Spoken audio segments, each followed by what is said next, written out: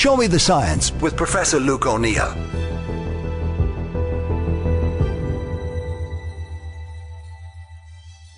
Hello, Luke O'Neill here again, and welcome to my Show Me the Science podcast. This week, I'm going to talk a bit about my own discovery, which is a bit of vanity maybe, but we've made what we think is a big breakthrough. We often use the word breakthrough in science, but we've certainly made a very interesting discovery which has just come out in the journal Nature. Now, to the aficionados listening in, and I think I mentioned Nature before, it's your life ambition to get a Nature paper because it means it's in the top journal and the whole world of science can see it. And of course the reason we publish is to get our work seen by other people and then for them to develop on our ideas, and if we found something fundamental, other labs can then take it forward, I guess. So to get the Nature is quite a big deal, and we managed to get in a lot of effort, 2 years of effort or more. Very hard work, but finally Nature accepted our paper. The process, by the way, is you submit to Nature, the editors get a hold of it, gets refereed by experts in the field, they write their reports, and then finally the editor makes a decision. And what Nature want is really groundbreaking stuff. Obviously it's the top journal, so they only publish stuff that's really groundbreaking. All the big discoveries were published in Nature. For example, the famous double helix of DNA is the 70th anniversary that actually was published in Nature, or Darwin's work on evolution, or whatever it might be. All that came out of Nature, so to get in there is a thrill. Now I bet you're all on the edge of your seats. What the hell has he discovered? Well, it's about a disease called lupus. So I'm going to tell you all about lupus and then how our discovery fits into that area. Now, what is lupus? Well, it's very much in my area because I guess people who listen regularly will know my big passion is inflammatory diseases. And these are diseases where your immune system, for unknown reasons, begins to beat up your own tissues. And rheumatoid arthritis is a big one that we're interested in, that your joints get attacked. Inflammatory bowel disease is your digestive system. But lupus is a strange one. Nearly every organ can be attacked. And people with lupus, they will have arthritis, they might have kidney inflammation and kidney damage, they get mouth ulcers, they get fatigue, very bad fatigue, they get horrible rashes that are very debilitating for some people on their faces and parts of their body. They get various aspects of their whole physiology gets attacked. The eyes can get inflamed as well. And what's happening is the immune system out of control, going into those tissues and attacking them, and hence we call it an autoimmune disease. And lupus is one of the sort of ones that we study most because it's such a fascination. And clearly for people listening who have it, you'll know how debilitating it can be. Now there are some therapies, as I'll explain, that help, but we need new treatments, and our work has uncovered something about what's going wrong in the body during lupus. Now, how common is it? Well, it's one of the rarer ones, mercifully. Rheumatoid has an incidence of about 2 to 3%, is less than 1% will get lupus. It's also called SLE, by the way, systemic lupus erythematosus, another mouthful, SLE for short. The name is interesting. The name lupus comes from the word wolf, because in the ancient times people thought that the rash on someone's face, say, seemed to be a wolf bite, which just shows you how sore and painful it can be. So that's where the word lupus came from in terms of this disease. So it's not that common as others, but still a lot of people in Ireland will have lupus. Now, what causes it? The age-old question, we don't know. Let's start with that straight up. And science, of course, doesn't know many things, and it's a great area to be into then, because you're trying to solve the big puzzle as to what causes lupus. All that we can say is it's the immune system out of control. And you do see all the immune players get overactivated. T cells, B cells, macrophages, dendritic cells, I don't know if I've ever mentioned them, but they're a key part of the immune system. They all go out of control and they begin to attack your own tissues. So we know it's the immune system is the place to look if we want to try to find out what exactly is going wrong. Now, it is partly genetic, so it runs in families, and they reckon, depending on the study you read, maybe 30-35% genetic, which means it's not definitive. In other words, you can have identical twins. One will get lupus and the other won't. So it can't be completely genetic because they're identical in terms of their genes. But still, from those kinds of twin studies, there is a genetic component. The rest is environmental. Now, what would that environment be? Again, we'd love to know. Could it be a virus? The people look for viruses to trigger it. And in fact, I may have mentioned this in a previous podcast, about a year ago now, a virus was found as a possible cause for multiple sclerosis, MS, which is another autoimmune disease, this time attacking your brain. And that virus, Epstein-Barr virus, has been implicated in MS. We'd love to see a virus in lupus, because obviously, if it is a virus, you might get vaccines to stop it then. But nobody's found a compelling, viral cause or a bacterial cause. But infection is still part of it. The second big thing is something environmental in the environment. Now, what would that be? Could it be a pollutant? Could it be something that's happened, a trauma, an injury early in life? We just don't know what the environmental component is. And again, we'd love to find out. And again, lots of research is happening there. Now, before the 1950s, there was almost no treatments for lupus. And in fact, if you were diagnosed, now get this as an example of great medical progress, if you were diagnosed with lupus in the 1950s, most people only lived 5 years. They were dead within 5 years. It was as lethal as cancer. And they were dying of their hearts being attacked, for example, by their immune system, or other parts of their body being attacked, and therefore death was hastened by this. Now, different story. Most people will live to a ripe old age. They'll go in and out of remission. That's a feature as well, by the way. And there are some drugs that slow it down or get rid of some of the symptoms. They don't cure it. They don't work in everybody, so there's still a reasonable number out there still being afflicted by it. But overall, the treatments that are there will extend life, which is great. Now, some of the symptoms are there, but still, that death toll has been lessened. And again, an example of medical progress. Now, where are the treatments? Well, first of all, steroids. And again, anybody with an autoimmune inflammatory disease, very often steroids are the first line, discovered in the 1950s by a scientist called Hench, who began to use steroids in rheumatoid arthritis. And steroids are potent anti-inflammatory drugs.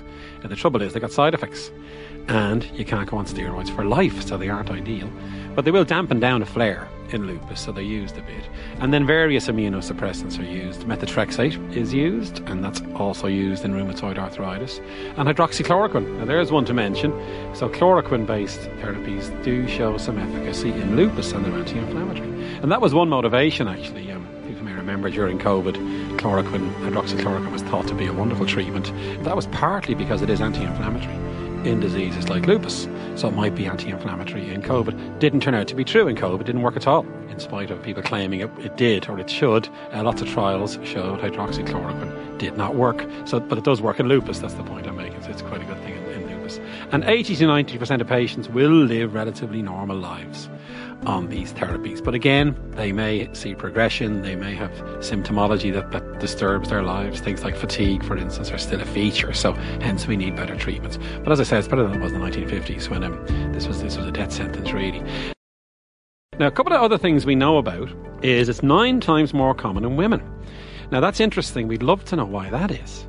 And in fact, sex differences in diseases is a really hot topic at the moment in medical research. It's been kind of neglected for decades, really. But lately, why do some women get some diseases and men not? And vice versa, by the way. So, for example, a lung disease called COPD is more common in men. So is heart disease than women. So lots of diseases show this, what we call a sex bias. And lupus, great example, 9 times more common. Now, why would that be? Again, we don't know. It must be to do with maybe estrogen or testosterone having effects on the body. Women have more estrogen than men, obviously enough. So maybe that's a part of it. And again, a lot of research is happening to explain that. And if we got a handle on that, then we might get a handle on treatments, mightn't we? Because, at least with lupus, you could treat women and lessen the risk of disease, possibly. So it's a very active area of research. The other thing is, it's very clear, it's much higher in Africa and in the Caribbean. And again, that's probably genetic, because there's certain genes in certain populations that are more common. And again, they're looking at those genes. Could they study African people or people in the Caribbean and find what those genetic differences are? That might help a lot, you see, in understanding the disease process. And I'll name some of the genes for you. Now, what I'm talking about is variants in genes that appear in someone, and having that particular flavour of the gene, if you will, increases your risk of lupus. IRF5, PTPN22. Now, people listening go, why is he giving us this jargon? That's sadly the world of immunology. These are 2 genes I know a lot about. IRF5 is part of the innate immune response. PTPN2 is more in T cells. And there's variants in those that increase your risk of lupus. Now, of course, the fact that they're in the immune system tells you something, because they're obviously a bit like accelerators working too strongly and therefore driving the immune response, you see. So it's no surprise we find genetic differences in immune genes, and then that gives rise to immune dysregulation, I guess. So we're looking at those genes and trying to figure out, can we target them in various ways? That should be helpful in the end. And that gives you an update, really, on where we are with our understanding of lupus and the kind of reasons for it. Now, there are some new treatments, it must be said, which are showing some progress. We know that B cells are overactive. Now, B cells, as I mentioned, these are in the immune system to make antibodies. You get autoantibodies, meaning antibodies to your own tissues being made by the B cells, and these are causing some of the damage. And a drug that targets a thing called BAFF, it's called Benlysta, that can take out B cells, because BAFF is a protein that regulates B cells. So again, it must be 10, 15 years ago now. I think it was someone said it's blocked the B cells by targeting BAF, the boss of the B cell, if you will. And then they showed a therapeutic effect. And there was a bit of an effect there. Now, it wasn't great, but there was a bit of a benefit to taking out the B cells in that situation. And that's the last drug to be approved. I think it was about 15 years ago, 10 years ago now. Just shows you how there hasn't been a huge amount of drug approval since then. But certainly targeting the B cells would be useful. And then the last thing to say before I get to my own work, interferons. Now, interferons are very important immune proteins. They're made in infection. They're made when you have a virus, actually, because interferons are very good at fighting viruses in our bodies. And lo and behold, you see a huge amount of interferons in lupus with no obvious trigger. There's no obvious virus to drive it. Normally, you see interferons in a viral infection. In this situation, that's not the case, but the interferons are being made. And we don't know why, except we seem to have found a reason for the interferons being made and for the macrophages, one of the key inflammatory cells, being overactive in this disease. Now, what is the discovery? Well, let me tell you what it is. We've been studying macrophages. They're a very important frontline cell in the immune system. They chew up bacteria. They chew up viruses. Macrophage, in fact, means big eater. And we've studied macrophages when they're really irritated in our lab. And we can get them to become irritated in various ways. We can add things to them to activate them, if you will. And what we saw was an enzyme in the macrophage, get ready for this, called fumarate hydratase. Now, there's another mouthful for you. FH for short. Was suppressed in the macrophage. It went down. And we thought, that's interesting. Why would the FH go down? And maybe that FH is some kind of brake on the macrophage. And when it goes down then, the macrophage goes into overdrive. And that's exactly what happens. And what we found was the FH gets repressed and the macrophage gets turned on. In particular, the macrophage, guess what, begins to make loads of interferons. Now, once we saw that, we immediately thought about lupus. And our next step was get some lupus patient samples. And a very good collaborator of our lab, Caroline Jeffries, who works in Cedars-Sinai in Los Angeles. She works on lupus. We called her up and said, Caroline, could you look in lupus patients? And lo and behold, to our absolute delight, FH was repressed in the lupus patients. And we could link that FH repression to the interferon production in the lupus samples, in the lupus patients. So suddenly we'd found a switch that gets flipped, if you like. It's a bit like a brake coming on, right? And then you begin to get loads of interferons, and that seems to be the case in lupus. So the first time ever we've linked FH into lupus. And it may not just be lupus. We think other diseases, you may see FH repression, and that might give rise to an immune response as well. So in fact, I've looked into the literature a bit. In MS, there's some evidence of FH repression as well. So suddenly FH becomes the thing. Now you can imagine then nature said, oh, we'll have that, because nobody's linked FH into macrophages before in this way, and then the link to interferons and the link to disease. So now, of course, our dream would be restore FH in lupus patients. Would that then repress all the nasty inflammatory things that are happening, including the interferons? So suddenly, well, when I say suddenly, we've been spending years on this, we've a new target to fire drugs at to treat lupus. Very exciting. Now, it's very early. We've just made this discovery. Drugs take a long time to develop, but now we're going down that road, basically. The last thing I want to tell you is, by the way, luckily, another lab in Germany, in the University of Cologne, led by a collaborator of ours called Christian Freze, made the same discovery, FH repression, but this time in cancer. And in particular, in a rare form of kidney cancer, he saw FH repression and he saw interferons as well. And that's helping the tumour. Now, nature loved that. And in fact, our papers have appeared what's called back to back. Because here we have FH in lupus, down in lupus, driving that disease, maybe certain types of cancer. FH is down as well. So it opens up the vista now of FH in cancer and in lupus. And of course, that was a quite exciting development because it meant that our discovery is probably correct. Now, remember, you publish stuff with the best will in the world. You hope it's true.